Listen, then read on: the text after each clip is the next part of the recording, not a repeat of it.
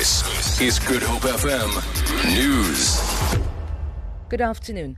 Oscar Pistorius has been given strict conditions by the High Court in Pretoria, which has granted him bail of 10,000 rand. His lawyer, Advocate Barry Roo, and State Advocate Gerry Nel have also confirmed that Pistorius will apply for leave to appeal his murder conviction. The Supreme Court of Appeal last week overturned the athlete's culpable homicide to murder. This is how Gauteng Deputy Judge President Aubrey Ledwaba presided over this morning's court hearings.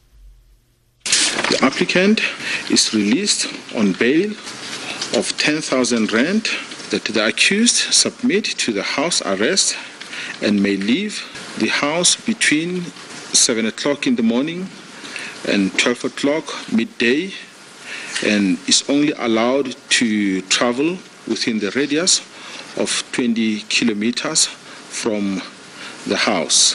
The applicant should not leave the house without the written permission of the investigating officer. The disciplinary proceedings against SABC COO Hlaudi Motsoeneng are underway. The SABC legal representative has read out the charges against him. They are gross dishonesty and misrepresentation relating to his matric certificate, gross misconduct relating to the irregular appointment of staff, and abuse of position relating to the unfair dismissal of 6 senior staff members. The initial charge sheet against Motsoeneng listed 6 charges, but the others were dropped. Motsoeneng has pleaded not guilty to all 3 charges against him. The Western Cape Health Department has entered into a partnership with a number of private pharmacies to offer HIV counselling and testing services at various stores. The program will ensure that people have increased access to services and choice. Western Cape Health Minister Dr. Noma French Mbombo. We've seen the success in the family planning and immunizations because most people, they go to the malls, they do visit the clinics, for example. So it doesn't need that the person has to go to the clinic in order to go for testing and also for counseling.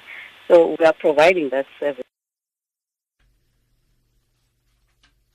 Disgruntled Cape Flats residents have given the police at Manenberg Police Station 7 days to respond to their demands. The residents have complained about the high crime rate in the area. They protested outside the station this morning, accusing police of failing to deal with the crime. Some residents say some cases go unresolved due to missing dockets. Manenberg is notorious for gang wars and drug abuse. A police representative has promised to hand over a memorandum of the residents' demands to the station commander. Plus-size clothing firm online store Simply B has been forced to apologize after it accidentally used a photo of Adolf Hitler in its lingerie section next to a series of skimpily clad models. Shoppers alerted the store after an image of the Nazi leader's book, Mein Kampf, appeared on the site next to some bras. The image of the fascist leader's autobiography appeared in the place of a naturally close full cup wired black bra, which was on sale for just over 100 rand. For Good Hope FM News, I'm Vanya Kluter-Collison.